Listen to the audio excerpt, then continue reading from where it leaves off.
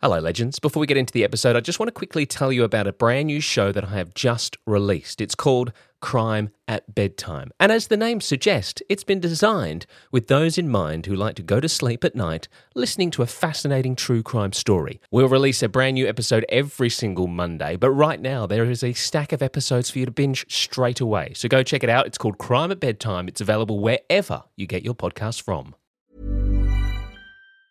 Even when we're on a budget, we still deserve nice things. Quince is a place to scoop up stunning high-end goods for 50 to 80% less than similar brands. They have buttery soft cashmere sweaters starting at $50, luxurious Italian leather bags, and so much more. Plus, Quince only works with factories that use safe, ethical, and responsible manufacturing. Get the high-end goods you'll love without the high price tag with Quince. Go to quince.com/style for free shipping and 365-day returns. A lot can happen in 3 years, like a chatbot may be your new best friend. But what won't change? Needing health insurance. United Healthcare Tri-Term Medical Plans, underwritten by Golden Rule Insurance Company, offer flexible, budget-friendly coverage that lasts nearly 3 years in some states. Learn more at uh1.com.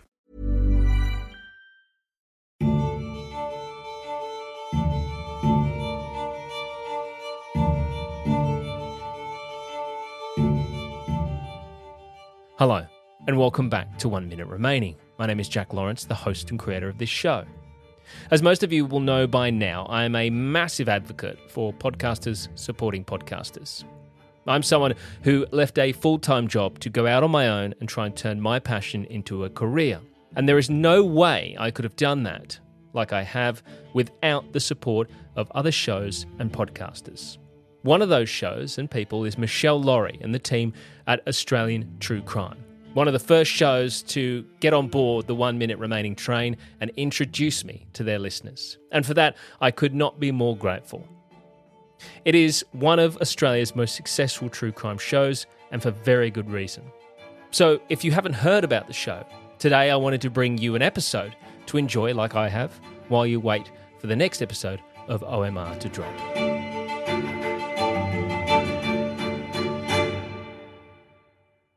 This is a true crime podcast, as the title suggests, so please consider this your warning that it's not suitable for children, and it probably will contain content that may be triggering to some people.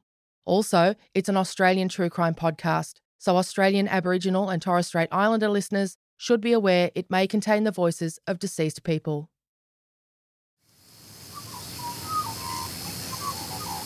The producers of this podcast recognise the traditional owners of the land on which it's recorded. They pay respect to the Aboriginal elders past, present and those emerging.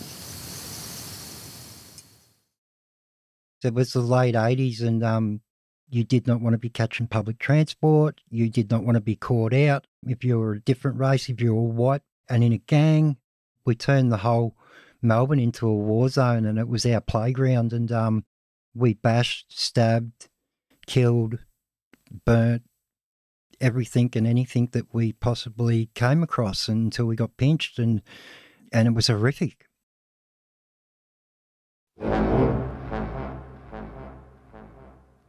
Filmmaker Jeffrey Wright has frankly changed his story over the years on the question of how closely the plot and the characters of his breakout 1992 film Romper, Stomper were based on reality. In his director's commentary for the movie's 20th anniversary DVD release, Wright states that the script was based loosely on events involving people in 10 or so neo-Nazi gangs active around Australia in the 1980s. He's at pains to specify that the idea neither sprang from his becoming aware of a young man by the name of Dane Sweetman in Melbourne, nor does the movie depict Sweetman's exploits or those of his associates. 20 years earlier, however, when the film was first released, Sweetman and several of his gang members were in the news thanks to their rather unapologetic appearances in court and in prison for their Nazi-inspired violent crimes. So the idea that the production was based on them and that Jeffrey Wright had been interviewing Sweetman while writing the script was definitely used as fuel on the publicity bonfire around the movie. Claims that Wright even used transcripts of Sweetman's court cases as source material for the script are strengthened by moments like this in the film. Here, the gang leader, Hando, played by Russell Crowe, brandishes a tomahawk while evicting some squatters from a premises he's decided to move his gang into. We're going to stay here for a while. You guys don't want to hang around, do you? Do you? Now, I'm going to ask you nicely to leave. If I see either one of you again,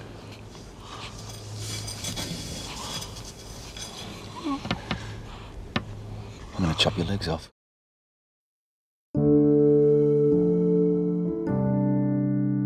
In reality, Dane Sweetman was in Pentridge, serving a sentence for the tomahawk murder of his associate David Noble. And he had, indeed, chopped off Noble's legs. But we'll get to that because our guest today was another of Dane Sweetman's close associates. He was a member of Sweetman's gang, and he was also in jail by the time the movie was released after a pretty spectacular showing in court. Andrew Martin Kirby is a reformed character, but I don't think he'd mind my saying he's still fairly newly reformed. He's only been out of jail since 2019 after a couple of false starts, so he's still very much adjusting to a lot of things like not using violence to deal with uncomfortable emotional situations. You and I have met enough former violent offenders by now to sadly not be too shocked by some of the details of Andrew's early life, as awful as they are. There just are common threads in the stories of children who grow up to become violent people, which is why we think that listening to adults who've made it out the other side is valuable. But given the recent spate of anti-Semitic incidents around Australia, and especially in Melbourne, the city that Romper Stomper was set in and that Dane Sweetman and Andrew Kirby committed their crimes in, we think Andrew's experience in a neo-Nazi gang is particularly pertinent now. So we begin by finding out how a young Australian man joins a neo-Nazi gang. I had two working parents. I had a normal life. I moved around a lot, but I was sports mad. So me and my brother, I had a mate that I grew up with as well, Shane. We stuck together as brothers. You know, we were all sports mad and we played down the creek and we did normal things. And then you get to grade 6 and you go into high school and the bullying really, really took off. Just having to meet new friends all the time. Because you moved around a lot. Yeah, and people seem to just try and pick you apart. You know, you're getting taken out of one school, put into another, and then getting bullied there, and then that school communicating with the other, saying, oh, do you know old mate that's just moved over? You know, he's a dickhead or whatever. And the bullying just kept going, especially for my brother. And so I always had to fight my brother's battles. Were you handy, the two of you, with your fists, you and your brother? No, so I never fought back at first. So I used to just get punched up and would never fight back. And then my parents said, listen, you got to fight back. And when I fought back, I got in trouble. So I was damned if you do, damned if you don't. Eventually, that switch flicked and I started fighting back. But then it got to the stage where I was using weapons. Like if I can't beat you in a fist fight, I'll be waiting for you somewhere around the corner. And that's what it got to. So I ran away from home. My parents split up and it wasn't because of them that I ran away, but I just had enough, you know, the bullying and all this sort of shit. And so I ran away. I gave away all my sports. I lost interest in everything. And then, you know, when I found my way to St Kilda and met elder people in their 30s and were looking for urns, and I was working for the cafes doing errands and things like that as a 14-year-old, and then doing armed robberies. Yeah, because those blokes are always happy to take in a young bloke and make him feel wanted and all that, aren't they, if he'll do a few little jobs for them? That's right. And, you know, when you are immature, as I was, but quite capable, it was like the perfect mix. And off it went. The armed robberies all started. Got pinched for armed robbery and went to boys' home. I'm in the court, in the children's court, and some kids ripped my pants off, tied my shoes together, and you know all this. And so I fought back, but I was a little bit nervous. And so when I got back to Tirana, I was placed in the cell and kept in the cell for a few days. So I didn't mix with anyone. So I'm locked in my cell. And when I needed to go to the toilet and things like that, I'd have to bang up when everyone else was locked down, and the screws would take you to the toilet, but they'd also sexually assault you and things like that. That's how they were getting away with a lot of stuff. You're getting ridiculed by other prisoners that know what's going on. And I was pissing and shitting in my cell and things like that, and getting locked in a cell with just a blanket and a sheet. That's all you had in Toronto. You didn't have no TVs or anything like that, and had nothing to get out and just fight. It was just like a fight club. Really just set that motion. So you had nothing, and all you had was yourself and what you were capable of and handy at. And it just so happened that I cultivated a level of violence. It got to the stage where it was like, let me out. And when they let me out, it was like it created a beast. Yeah, it's unfortunate, but that's just the way it was. Absolutely, that's the way it was. And it created many beasts. It did. When did you run into Dane Sweetman? So I got out of Toronto, and I caught up with someone that I was in Toronto with, and he was a skinhead, and he was knocking around with Dane. And he said, do you want to go back for a barbecue? We can go going over to Dane's place. And I didn't know who he was. And I said, yeah, why not? And so I went over to his parents' place, and Dane and a few skinheads were there, and pretty much shaved my head and hooked up. Did you know anything about what being a skinhead was, sort of philosophically at that stage? Nothing. No. Nothing. And, I dearly loved my grandfather, and he fought in World War II against the Germans and had, people that got killed that he knew and everything like that. He never said a word. He never said one thing to me. Your granddad didn't? Nothing. Yeah, nothing. There was big headlines, neo-Nazi this, and he didn't say one word. But he just loved me, continuously supported me. So I didn't have any idea, but as I was going through the motions and that, I started picking up bits from here and there, and I started putting it together.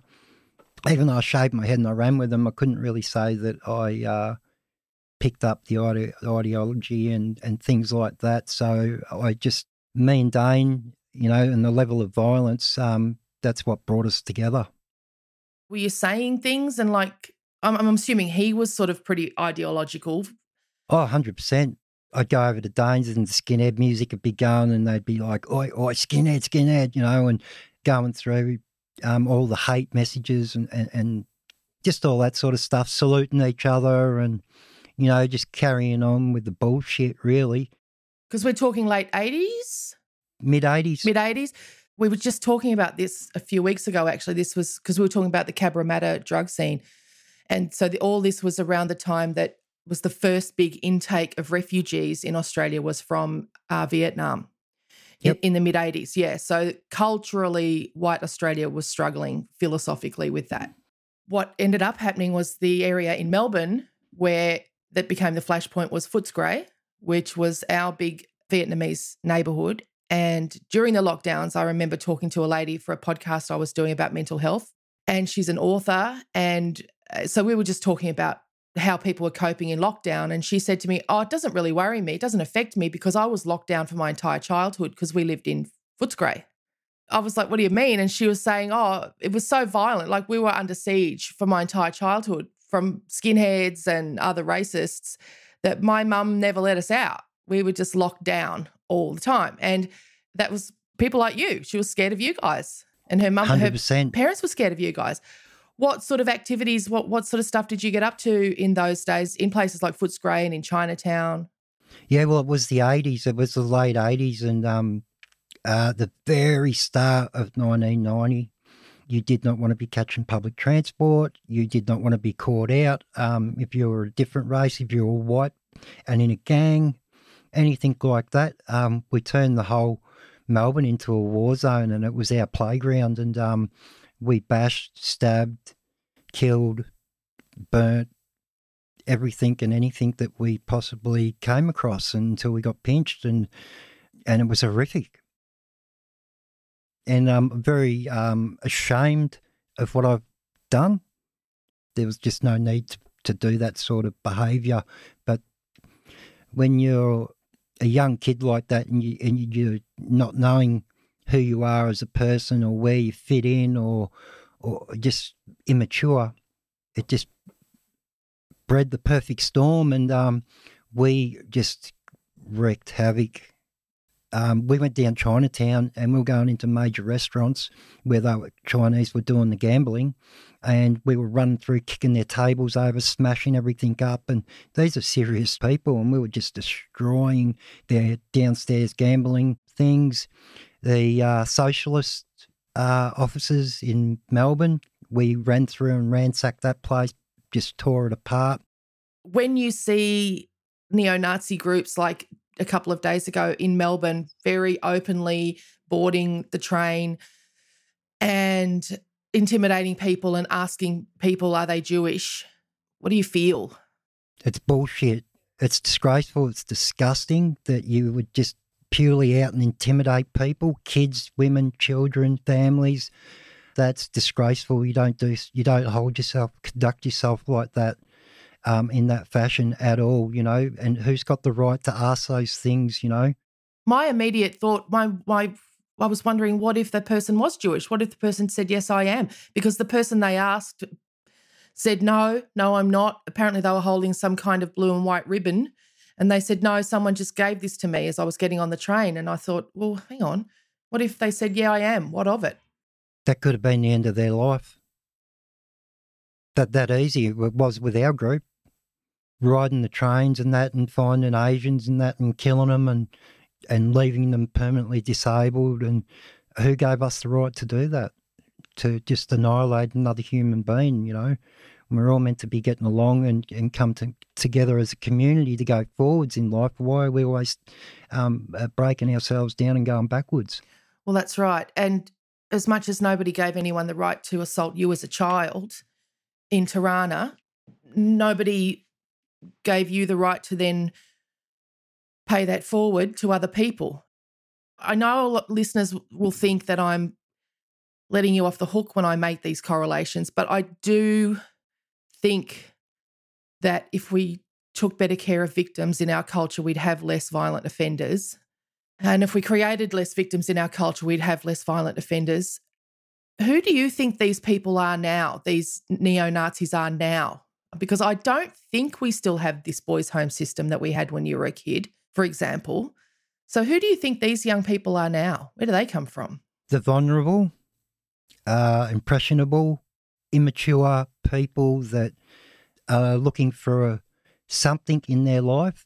They're looking for adventure, things like that they find these people, and when there's a group and there's a dictator and they're talking to their group, this is how it's going to be, pro-white, let's wave the flag, it becomes bigger and it becomes something that it's not. So the whites say that let's take back our land and let's take back our country, when they're sending these kids out to do their filthy work that they won't do themselves, these leaders. When you say that Dane Sweetman was your co-offender, you describe him that way, was this in the homicide? No, I wasn't charged with him. I was actually charged with murder, and then they withdrew the charges, and I was in South Australia, and that's how they were trying to extradite me at that stage. But for that murder, for David Noble? Yep. So, but then they found other ways to extradite me. So they withdrew the charges and charged me with other crimes, killing an Asian on Russell train station, just down from Clifton Hill. He lived 16 months and then died. Well, that's hideous. Yeah, it was. It was absolutely ruthless, and it was shameful, and it was just... This man lived for how many, 16 months? 16 months in hospital, in a coma, woke up, to them just died. And, had every operation under the sun. I'd stabbed him 9 times. Were you convicted of his murder after that? I wasn't convicted of a homicidal offence, because after 12 months and 1 day, you couldn't be charged with a homicidal offence, and then someone else went on to do the same sort of crime, and they changed the law. Okay. Yeah. So I could only be charged with intentionally caused grievous bodily harm, wounding with intent and things like that. God. David Noble, who Dane Sweetman eventually went down for, he killed him on Hitler's birthday. Now, they say in the media that it was in celebration of Hitler's birthday. You said it was over a can of baked beans. Yeah, well, one bloke said to another, I think he's of another race. He was a big bloke and he was acting like a fool. He's acting like a dickhead, standover, this, just bad behaviour. And Dane just come out and just stuck the axe in his head. Right. So it was part of a celebratory sort of event?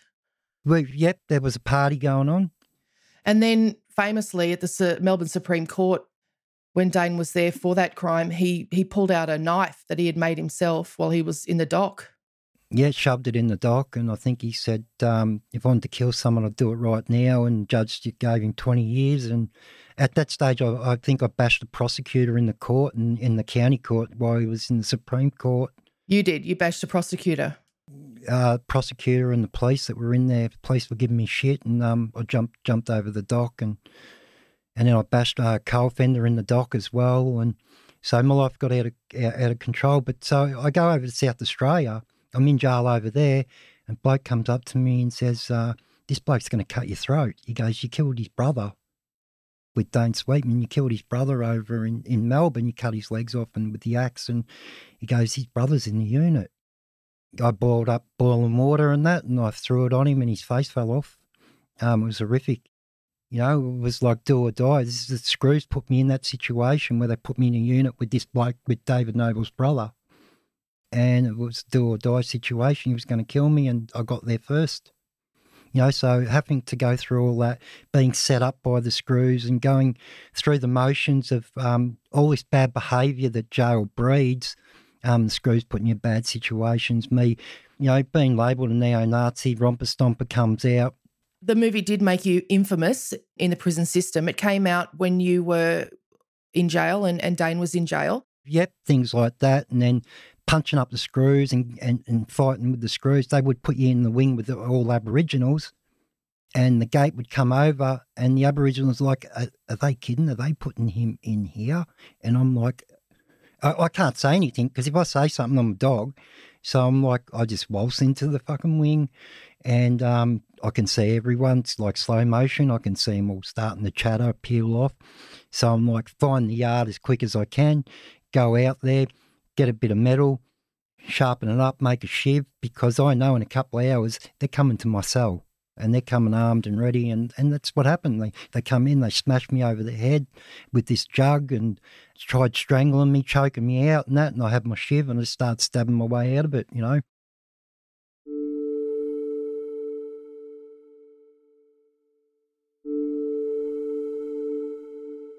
Coming up on Australian True Crime, our guest, Andrew Kirby, describes one of the most intense, self-administered prison reform programs I've ever heard of. I wouldn't have believed it if the results hadn't been sitting right in front of me.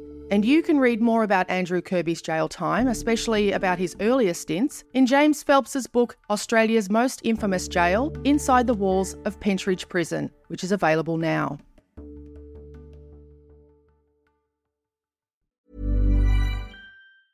If you thought the only way to get a more defined jawline with natural-looking results was through surgery, think again. Juvederm Volux XC is a non-surgical injectable gel filler that improves moderate to severe loss of jawline definition and can help you achieve natural-looking results with little downtime. Even better, this improved definition lasts up to 1 year with optimal treatment. No maintenance required. Improve jawline definition for a smooth, sculpted look with Juvederm Volux XC. For important safety information and to find a licensed specialist, visit Juvederm.com. That's Juvederm.com. Not for people with severe allergic reactions, allergies to lidocaine, or the proteins used in Juvederm. Common side effects include injection site redness, swelling, pain, tenderness, firmness, lumps, bumps, bruising, discoloration, or itching. There's a risk of unintentional injection into a blood vessel, which can cause vision abnormalities, blindness, stroke, temporary scabs, or scarring. Talk to a licensed specialist to find out if it's right for you. I'm Sandra, and I'm just the professional your small business was looking for. But you didn't hire me because you didn't use LinkedIn Jobs. LinkedIn has professionals you can't find anywhere else, including those who aren't actively looking for a new job, but might be open to the perfect role, like me. In a given month, over 70% of LinkedIn users don't visit other leading job sites. So if you're not looking on LinkedIn, you'll miss out on great candidates like Sandra. Start hiring professionals like a professional. Post your free job on linkedin.com/people today. A lot can happen in 3 years, like a chatbot may be your new best friend. But what won't change? Needing health insurance. United Healthcare Tri-Term Medical Plans, underwritten by Golden Rule Insurance Company, offer flexible, budget-friendly coverage that lasts nearly 3 years in some states. Learn more at uh1.com.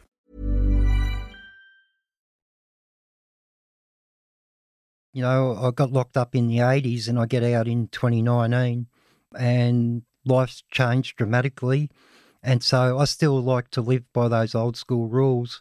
And when you get out in 2019 and you see the ice epidemic has affected your friends, that long-term friends that you haven't seen for 20 odd years and things like that, I was horrified because I don't behave like that. I mean, I do bad things out there. Well, I did previously, but I don't behave like that.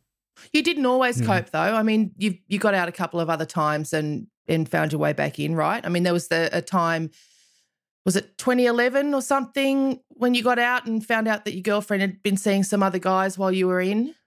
2010, yeah. I was out a day and a half.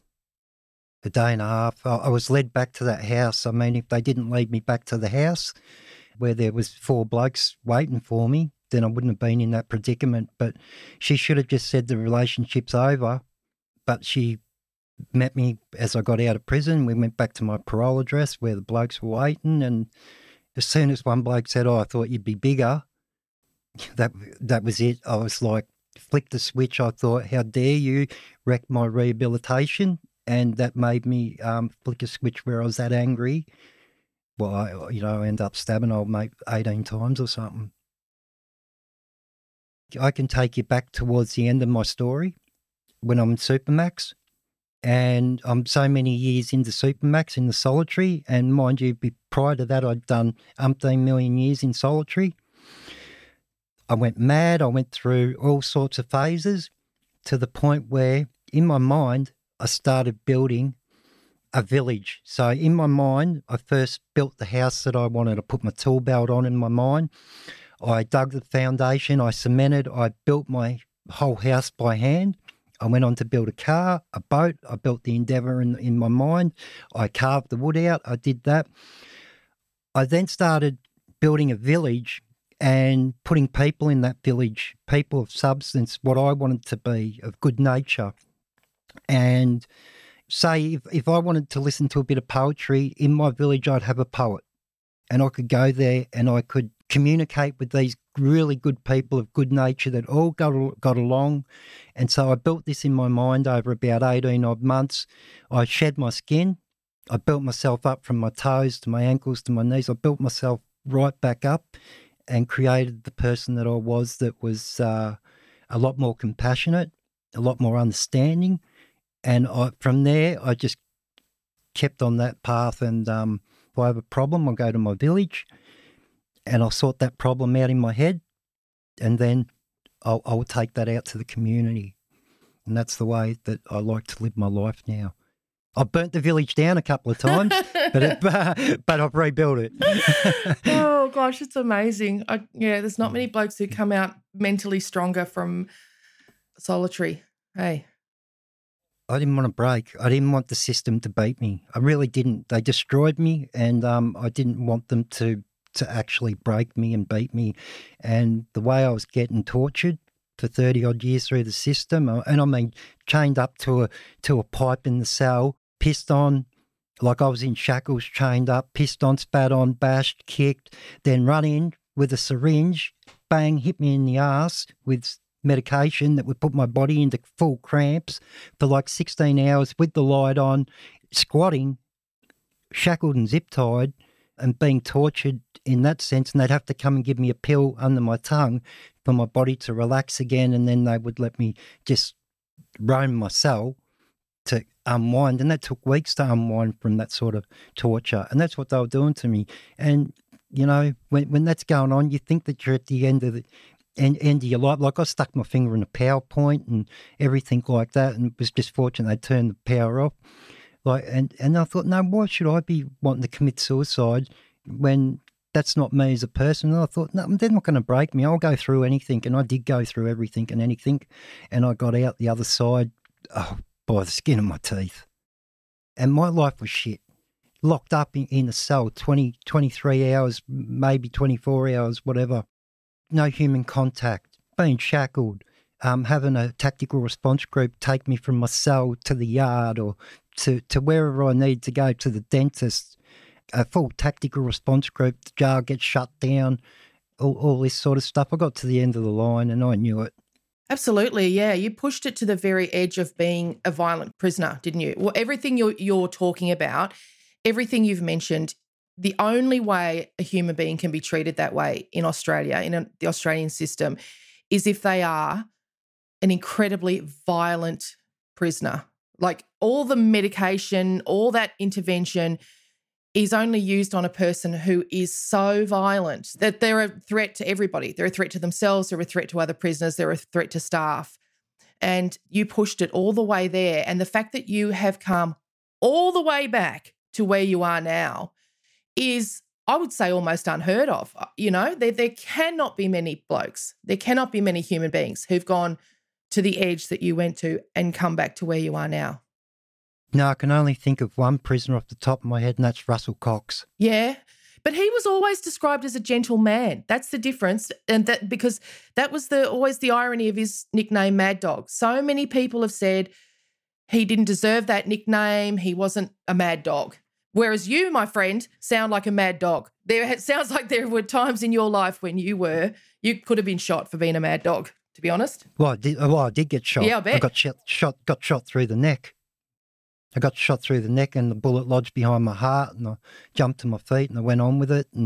But I was still a family man. I was still polite to my friends. The people that know me knew me as a real placid, gentle person. Okay, because you had kids, all the way through, didn't you? Yep. Yeah. Yep. But everyone else knew me as a capable, unpredictable psychopath. You've said that some of those old boys, the older crims in jail, did have a word with you and sort of said, that's when you sort of made the connection with your grandfather as well, with the philosophy that you'd been pursuing in the skinhead world and realised that it actually didn't mean anything to you. Is that right? Yep, that's exactly right. But, in the meantime, here I am. I'm now in a war with the prison officers because of the skinhead stuff. Some of them weren't tolerating it and our activities and, the stabbings and the bashings and murders that were going on in the jail, that there was a war between me and the prison officers because H Division screws were attending a court case. So this is Pentridge? Yep, Pentridge. They were listening to our court cases and things like that, or transporting us to court, the H Division security squad, and listening to me bash screws and, smashing them with chairs and, throwing hot water and all this sort of stuff. So I'm at Pentridge and I'd be down the laundry and H Division screws would turn up to D Division and come in and say, Kirby, right, get in the fucking office. And I'd be like, oh, and everyone would be like, whoa. And so I go in the office, they'd make me sit down in the corner like a dunce, and they said, you're not getting up until you say, sir. And so I'd stay there for a couple of hours and then I'd be thinking, this is going to end bad either way. So I'd say, okay, sir, can I please get up? And they'd say, right, get to your fucking feet. And then I'd say, sir, can you fucking hang on to this? And bang. And I'd just smash them and it'd be on and be dragged down the H Division or the BMU. And there's a massive war that's begun. What's a BMU? So you've got B Division. The right side is protection, B Annex, but the left side, the left wing, is the BMU Prison Management Unit. So it's the same as H Division pretty much. And they use it to split up the dynamics between that and Jika and H Division. They split up groups and dynamics and play their little games as they do the screws. And because I was a young kid and probably the underdog, that they thought that they put me in a bad situation where I'd bail out, but I thrived on it instead. Unfortunately, because the fear of dying drove me to do bad things to protect myself because, I wanted to live by that jail code. I didn't want to do the walk of shame or do anything like that. So I knuckled down and done what I had to do to survive. What's the walk of shame? Well, if you're walking out in the middle of a unit in front of all these prisoners to bail out to protection, that's the walk of shame, and you don't want to go down that road. It's interesting you see yourself as an underdog because I just can't see you that way. I see you as a really frightening unit. But I take your point about them doing things like pulling you out of your work duty in the laundry and to antagonise you, to sit you in the office and antagonise you and try and rile you up. That's ridiculous. But everything after that and the PMU and stuff I think is designed for blokes like you. It's like you're a, scary character. You are an incredibly violent prisoner at that stage, not now obviously, but at that stage you are an element in the group that's potentially dangerous. Yeah, that's right. But well, there was a series of events, and then I get released from jail, and so I go up to live in the country where there's a prison in that country town, and I'm playing football on the outside, and I'm living a normal life, and the screws and the police didn't want me in the town. So the next, you play football, you go back on the weekend, you go to the pub to support that football team, and here's the police and the prison officers drunk, wanting to fight me. So I've glassed one of them. I bashed the governor. I put 4 other police in hospital. I got charged for all this stuff. And, it's game on again. But this time it's on the outside. So the war just keeps cultivating for me. And I can't find any peace. I can't put my hands out and find any space because people are invading my space when all I'm trying to do is be a decent person, but they want to fuck that. They really, I'm coaching a basketball team, under 10s or whatever. Kids are loving me, having a great time. The little kids that don't get a go are getting a go. The police come down, he's a murderer, don't you? So everyone just turns on me. What's the tattoo situation? Because I'm just thinking you're probably not hard to spot either. Yeah, I'm covered from neck down, I've got a full back job and whatnot, and I've had spot stickers all over me and really offensive tattoos. I've got a lot of that covered over. I've still got a bit to go. It's funny because I can detach from a lot of stuff. Like I'll just snip it, cut it and move on and leave it behind me. But the problem is I can leave it behind me, but no one else can. And that's the issue. I'm quite really good at detaching because of the situations I've been in where I've been traumatised, that I can just cut it away. But the only one thing I could never cut away was being separated from my kids and things like that, or my family. And, you break up with your partner or whatever because of, just circumstances or whatever, and that would just set me back into the same old crowd, because I go back where I'm comfortable. And back where there's no judgment and where you don't have to constantly be apologising for yourself, I suppose. Yeah, well, I've always admitted my faults, and what I needed to do. I was always good at helping others, helping young kids get into jobs, doing everything for everyone else, but I could never help myself.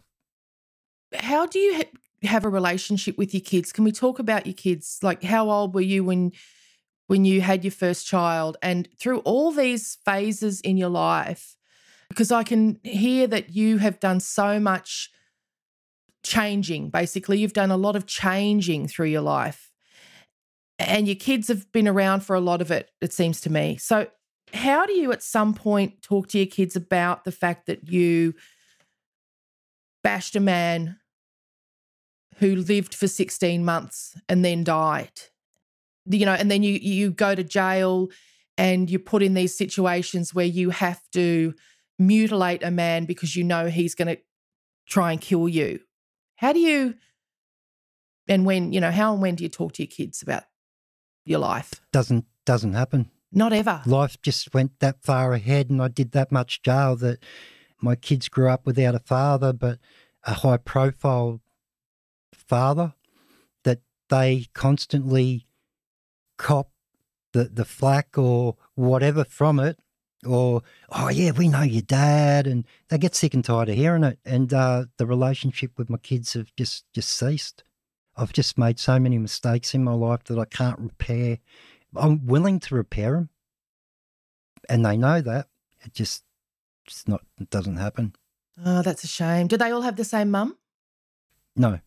Right. So that's hard too, because, Yeah, they're not all in one sort of unit. I'm just a fuck up. No, you're not, mate. Like, no. In the sense that anything that could be broken, I broke. The judge gave the young kids that stabbed Tony Mockbell, and the judge got up and said, listen, you're going to have children to all these women. Your kids don't want to know you. Your family doesn't want to know you. This is going to happen. That's exactly what happened to me. She nailed it. She nailed it on the head, and that's exactly how it is. It is. It's so hard to hear, even hearing myself say, no, you're not, mate, because it's so hard for me to accept for you, let alone, yeah, I can't imagine how it is for you to accept. But the message that you're sending is such an important message. There is no punishment on earth, I don't think, that anyone else could inflict upon you that it could be worse than that. Nothing. No one can do anything to me. You could kill me and I couldn't give a shit because I'm lonely. Life's daunting. I don't have a connection with my family. You know, I'm on my own and it's never going to ever get any better. But in the positives, that all this brokenness, all this shit that I've created, I can just put it out there to other people that please don't go down that road, because I'm telling you, it's a heartbreak, lonely life and torturous torture. So if you're not physically getting tortured, you're mentally getting tortured. I've seen so many people commit suicide in jail for that reason. You know, people see their kids one day and commit suicide that week. And what's interesting to me about what you're saying is it feels like in the beginning it must feel really powerful. Like the attraction must be that it makes you feel so powerful to be literally stomping around this big city of Melbourne, kicking in heads wherever you fucking feel like it. And for a person who as a little kid felt no power, everyone's picking on me, I keep getting moved around, nobody wants to be my friend, I'm nothing. And then all of a sudden I'm with this group and I own this city. I can do whatever the fuck I like. I'm powerful. And it did get like that. And when you get powerful like that, and that reputation, I end up getting shot because people don't trust you. People just think, psychopath, this bloke could potentially end my life at any stage. The police are fearful. The whole world around you is fearful, to the point where you reach a pinnacle, you reach that top, that you're going to get bumped off, and everyone that reaches the top gets bumped off. And you go back through history, even through the gangland stuff, you get to the top, you're getting bumped off, and that's what it got to for me. And I'm the man they couldn't root, shoot or electrocute, you know. I just kept cheating death. It's going to end for me one day, whether it's peaceful or it's not.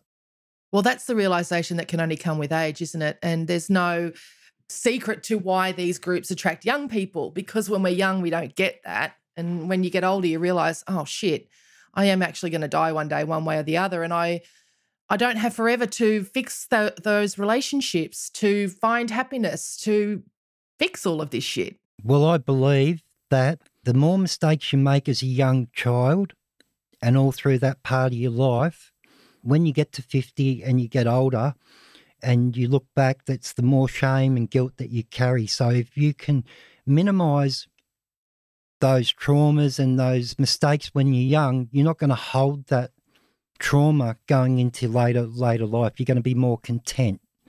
And that's as simple as it's going to be, you know, and that's what I preach to everybody. If you're making mistakes now, knock the shitty ones on the head. We're all going to make mistakes, but, you know, the bigger the mistake, the bigger the guilt, the bigger the shame you're going to carry into later on in life, and that's daunting. And that, I'll tell you what, you know, it's something you just don't want to carry. It's not. And I'll say again, there's not a lot of blokes who sunk as far, as deep as you did, who've made it back as much as you have. That makes sense. You know, you're very self-aware. Somehow you found the want to climb out of literally solitary confinement in Supermax, which I just find that astounding. You've had a book written about you. Yep, James Phelps. Yeah, James Phelps. He writes great books about Australian crime stories, really good books, and I was thrilled to see that he'd written a book about you. How was that process of talking to him? Was it therapeutic? Yeah, that's good. I've become pretty close to James, and we've, you know, spent hours and hours, like, you know, hundreds of hours of recording and talking and things like that. but we still kept it minimal because I've got stuff that I want to put out. Okay, cool. But I want to keep stuff a secret. All the good, juicy stuff I want to keep so that I can put it out myself, because only I can write my story. No one else can do it. I want it raw and I want it how it is.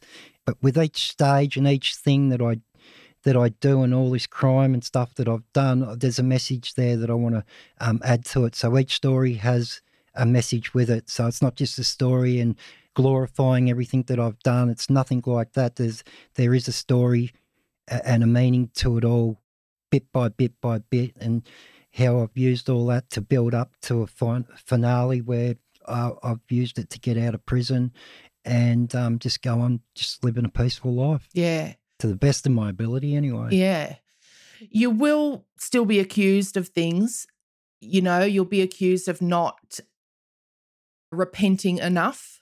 Even when you say, you know, that you attacked an Asian, I can hear a certain section of our audience and of our community cracking the shits. The way you express yourself won't appease a lot of people. It won't be enough. It won't be good enough for some people. How do you feel about copping backlash when you want to tell your story in your way? Are you ready for people to tell you you're wrong? 100%. Yeah. Like, I just want to be truthful. I want to tell it for how it was at the time. I don't want to sugarcoat it. I don't want to play it down. I don't want to say, oh, our old mate slipped and fell or anything like that. You know, if you get stabbed or, you know, you're getting bashed or, you know, I'm fighting for my life, that's how it is and that's how I'm going to tell it. But, I mean, if that community lives a day in my shoes now and doesn't think that I'm sorry for what I've done or for the not seeing my family and being try it.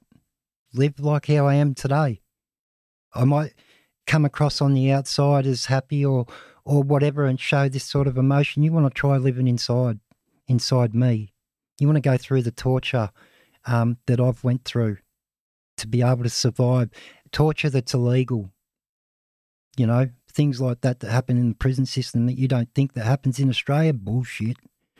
There's prisoners that get absolutely ridiculed, tortured, bullied, bashed by the prison officers, set up to be killed. I mean, you just live in constant fear and you just got to, you know, if you want to survive, you got to let that fear drive you to win. Now, how did I come to get to jail? It's horrible. That's just shitful. It's wrong. I'm not going to sit here and say sorry 1,000 times. I can only say it once. I apologise for the things that I've done. I'm never going to stop paying the price for it.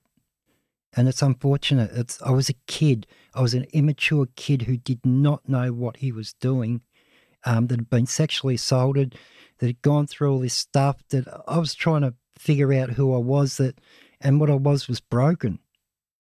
And that's just how it is. And the crime stemmed off that. And I met people that, you know, that encouraged me to do bad things. I'm not talking about that. I'm talking about after that led into knocking around with some of Australia's heaviest criminals that out there doing crime when my life fell apart because I didn't know how to put it together. And then one day I woke up and I was different. The fog cleared. And I never thought that fog would ever clear in my head, and the fog cleared. And all of a sudden I could put myself together and things started going forwards for me, something that never happened, that I wished happened when I was a child, but it didn't. For me, it didn't happen, but I can't please everyone. All I can do is just go through with my actions today, live by my actions today, not by my words, not by promises, you know, or anything like that, just by my actions, and that's all I can do.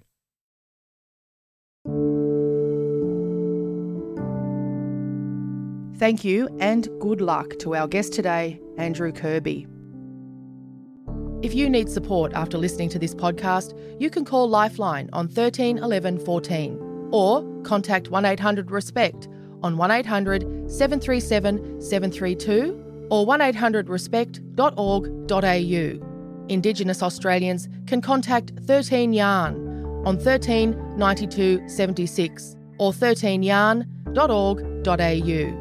Thank you for downloading this episode of Australian True Crime. We'll be back next week.